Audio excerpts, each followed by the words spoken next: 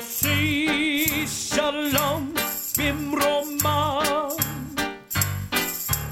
הוא יוסי שלום עלינו ועל כל Good morning. Welcome to Jewish Facts and Jewish Faith. I'm Rabbi Stephen Garten. This morning I thought I'd try something a little bit different and ask 5 essential questions about Judaism and try and answer them for you. You know, there are many misconceptions about Judaism. Perhaps there are hundreds of myths about Judaism. One that I grew up with, for which I really never knew its origins, was having grown up in the United States in a small New Jersey town. I often heard people tell me, or ask me more precisely, is it true that Jews get buried standing straight up?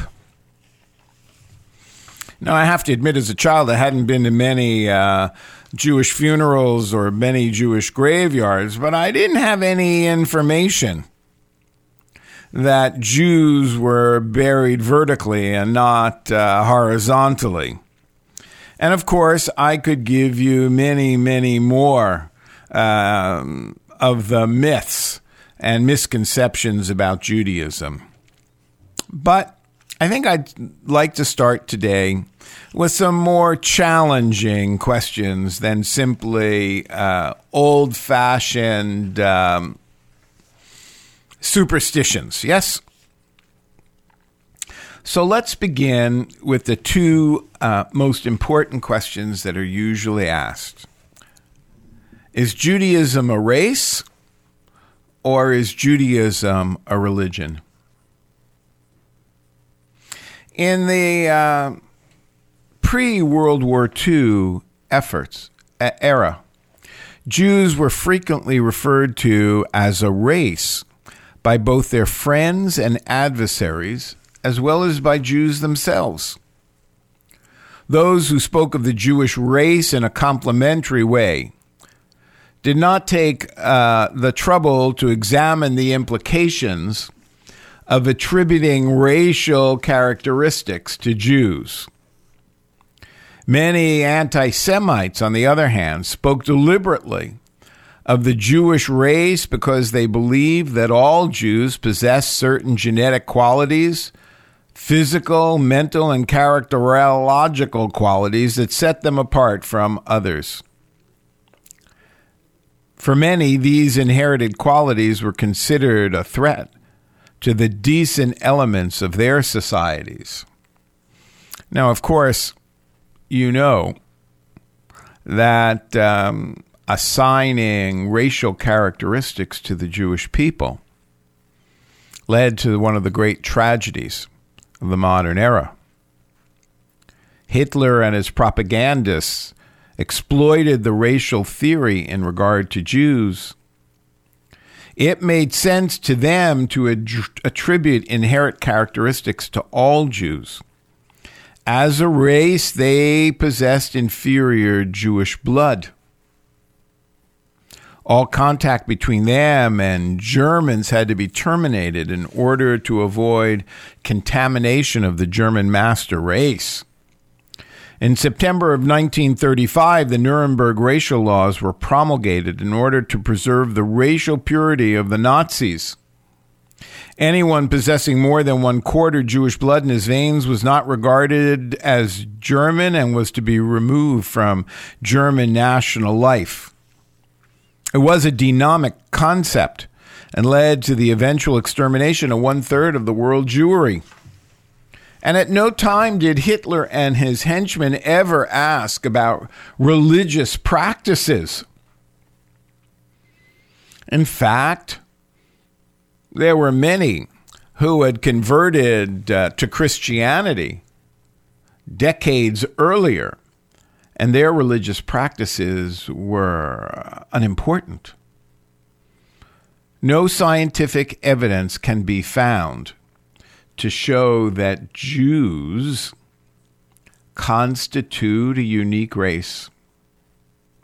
The genetic differences between Jews in one country and Jews in another can be as great as those between the non-Jews of the same two countries. Furthermore, the genetic characteristics of every Jewish group in the diaspora strongly resembles those of the non-Jews among whom the Jews have lived. One does not have to be an anthropologist to observe the striking physical similarities among Jews who have come to any country, from Germany and those from Morocco and those from Yemen and from Ethiopia. They all look as if they had emerged from the country of their origin. Yet they are all Jews in spite of the diversity of their physical characteristics.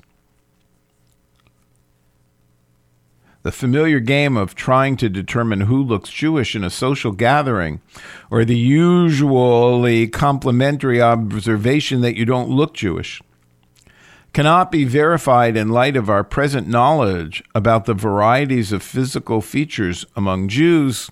And yes, I know some of you will say, oh, but all Jews do have a facial characteristic, the length of their nose, the color of their hair.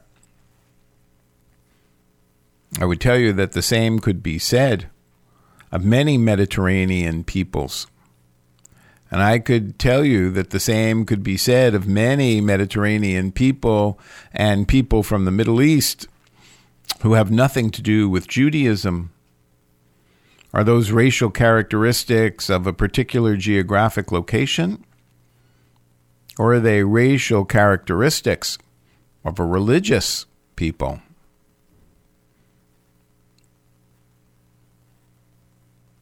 So if Judaism is not a race, is it a religion? It is difficult for some people to conceive of Judaism other than as a religion, one of the major monotheistic religions of all time. In North America, Judaism has long been considered one of the three major religious groups, along with Catholicism and Protestantism. And of course, most people acknowledge that Judaism is the tree from which the branches Christianity and Islam have emerged.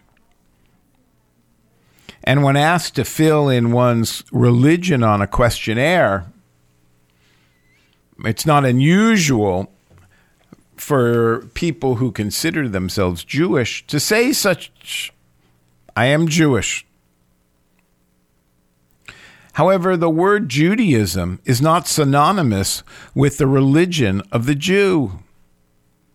In fact, there is no word for religion in biblical Hebrew. There is the word emunah, which means faith or faithfulness, but not religion. Also in the latter books of the Tanakh, there is found the word da'at, denoting law, custom, but usually not religion.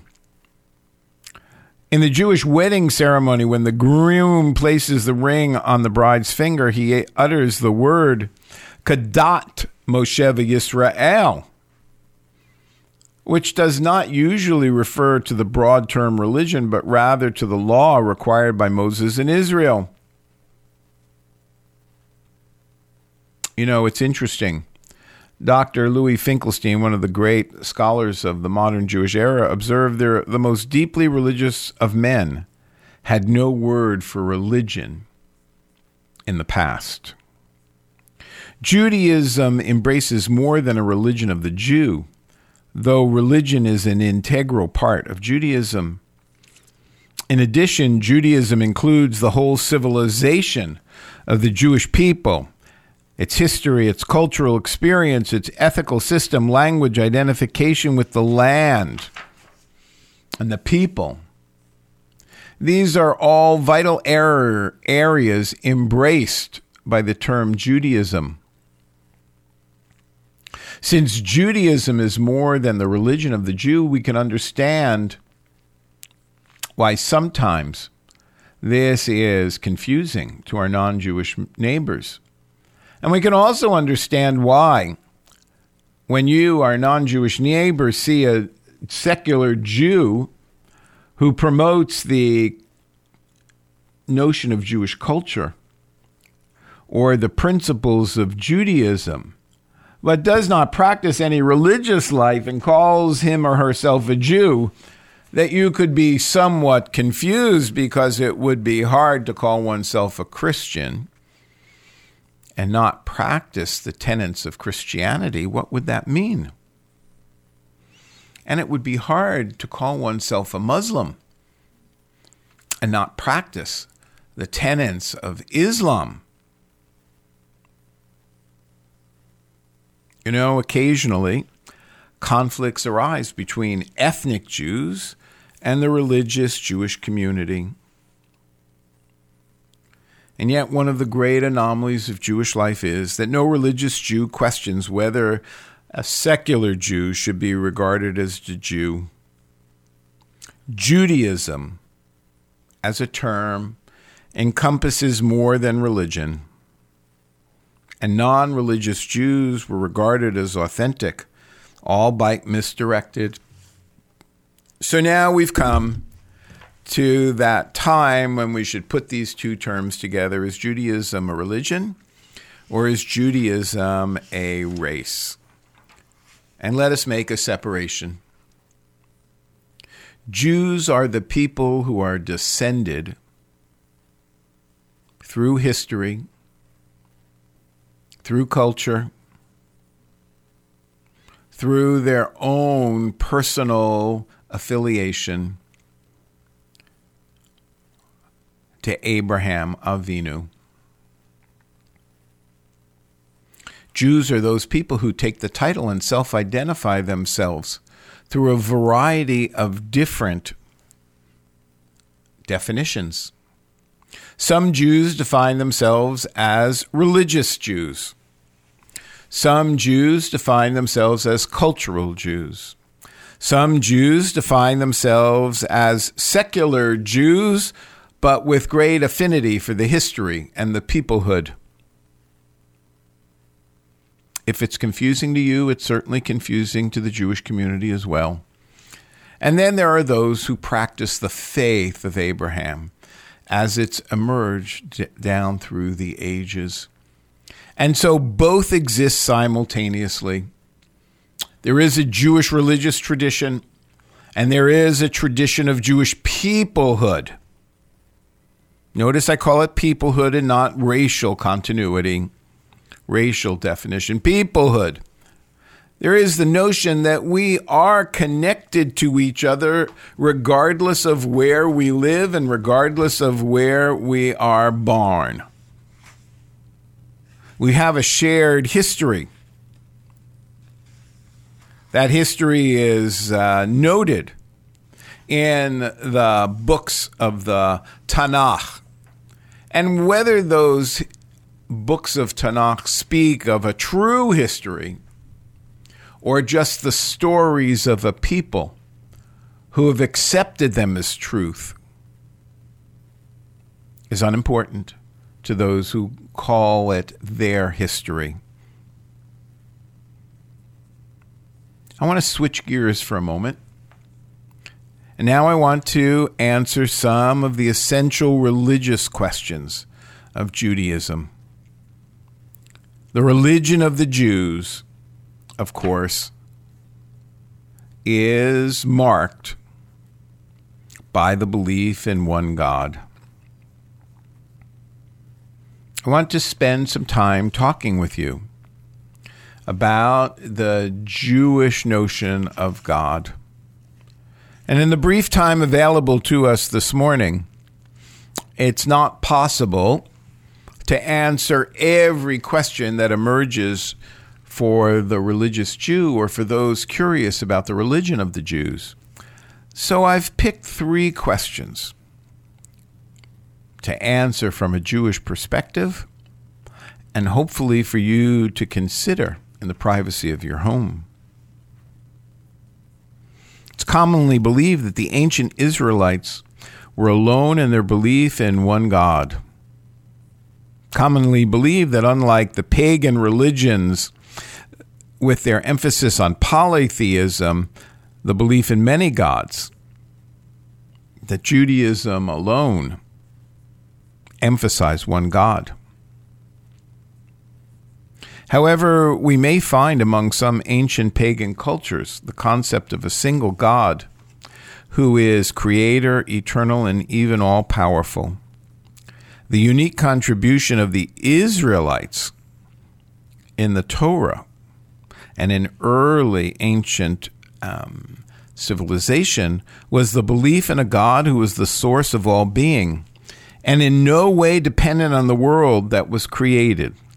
God does not emerge from any form or power that precedes God. God is completely free of the limitations of mythology or magic. That is the distinction between the Israelite concept of God and the surrounding peoples which they found themselves. Most essential is the idea that the God whom the ancient Israelites believed in was a moral God who was not capricious or arbitrary. God made moral demands upon God's human creation. Thus, it was not monotheism alone that set the Israelites apart, but more precisely ethical monotheism. It was a qualitative rather than quantitative difference that distinguished the Hebrews from other ancient people. You remember that Abraham asks God, "Shall not the source of justice be just?"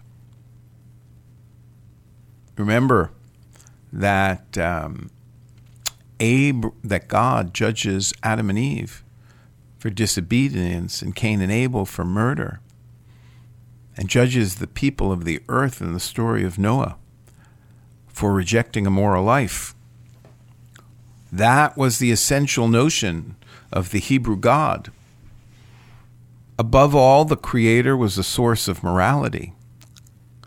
Perhaps the first notion that within the creative dynamic there is a sense of right and wrong. The book of Genesis tells us the world was unformed and filled with chaos. And when God began to create the heavens and the earth, God added structure to it. God added order to it. God presented the opposite of chaos. When the Jew declares, either in home or in synagogue, Shema Yisrael, Adonai Eloheinu, Adonai Echad, Hear, O Israel, the Lord our God, the Lord is one, the Jew asserts that God is alone and unique, unlike any other being human or divine. When the prophets of Israel proclaimed the oneness of God, they went beyond repudiating the worship of idols. They asserted that all were interrelated. Furthermore, they declared that one universal law of righteousness holds sway over all peoples throughout the world. As Isaiah tells us, they shall beat their swords into plowshares, their spears into pruning hooks. The lion will lie down with the lamb, and the prophet Micah says, let justice well up as waters and righteousness as a mighty stream. Neither of them put limitations on their prophecies and to whom they are expressed. Beginning in the 6th century before the Common Era, the numerical oneness of God began to take on importance. Why then? Judaism came in contact with Zoroastrianism with its doctrine of dualism, the belief of two divine powers, the God of light and darkness locked in the struggle with the God of darkness and evil. Religion's purpose, as Zoroastrianism conceived of it, is to see that men choose the right divinity, the right God. early Israelite religion rejected the dualism of Zoroastrianism by reaffirming the existence of one God. The prophet of the exile, Isaiah, insisted that the one and the same God fashions light and creates darkness, makes peace and creates evil. In each and every worship service, there is a prayer dedicated to the very notion that light and dark and good and evil are part of the same creative dynamic, unlike Zoroastrianism.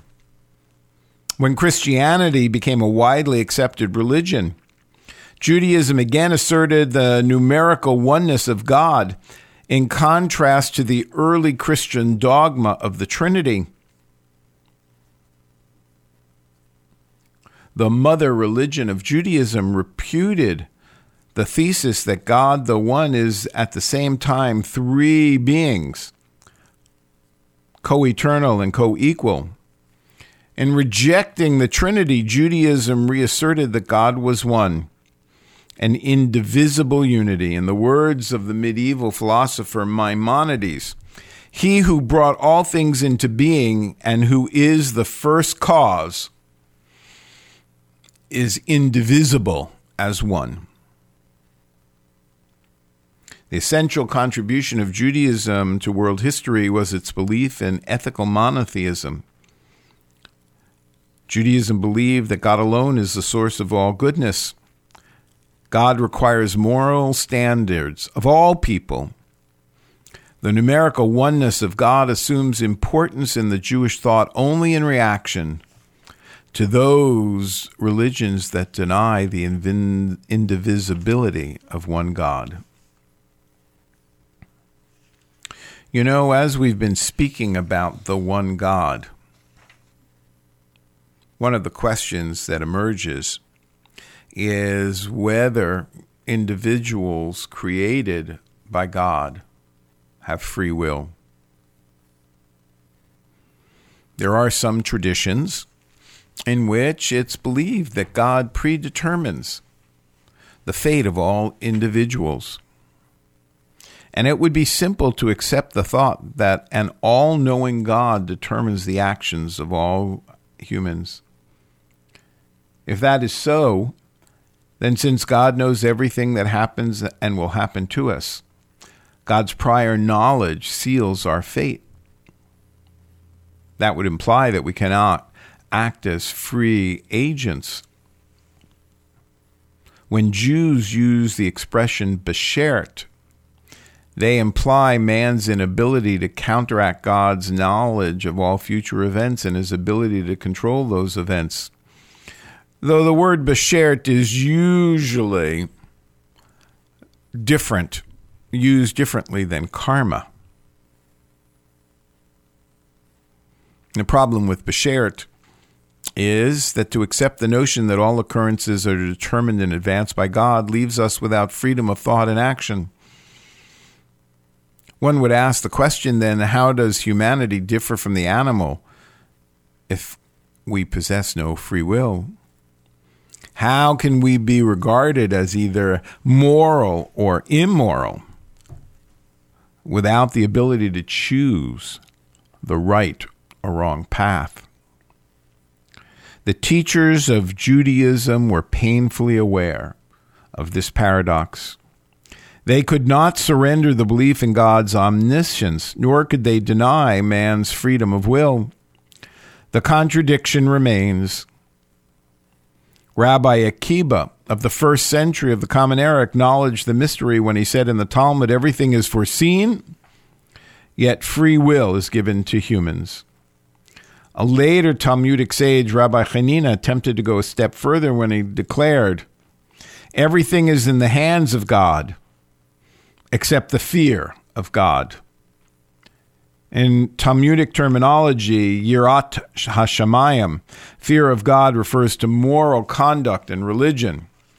Rabbi Hanina therefore felt that God determines most of our characteristics, our degree of intelligence, personality, physical features, but our moral choices are determined exclusively by the individual. Only we can determine the path of good or evil. God, as it were, has relinquished control in the area of man's moral decision-making. As Deuteronomy says, I have put before you life and death, blessing and curse. Choose life if you and your offspring would live. The medieval Jewish philosophers went to even greater length in explaining the importance of free will. Maimonides states, any man born is free to become as righteous as Moses or as wicked as Jeroboam, a student or an ignoramus, kind or cruel, generous or selfish.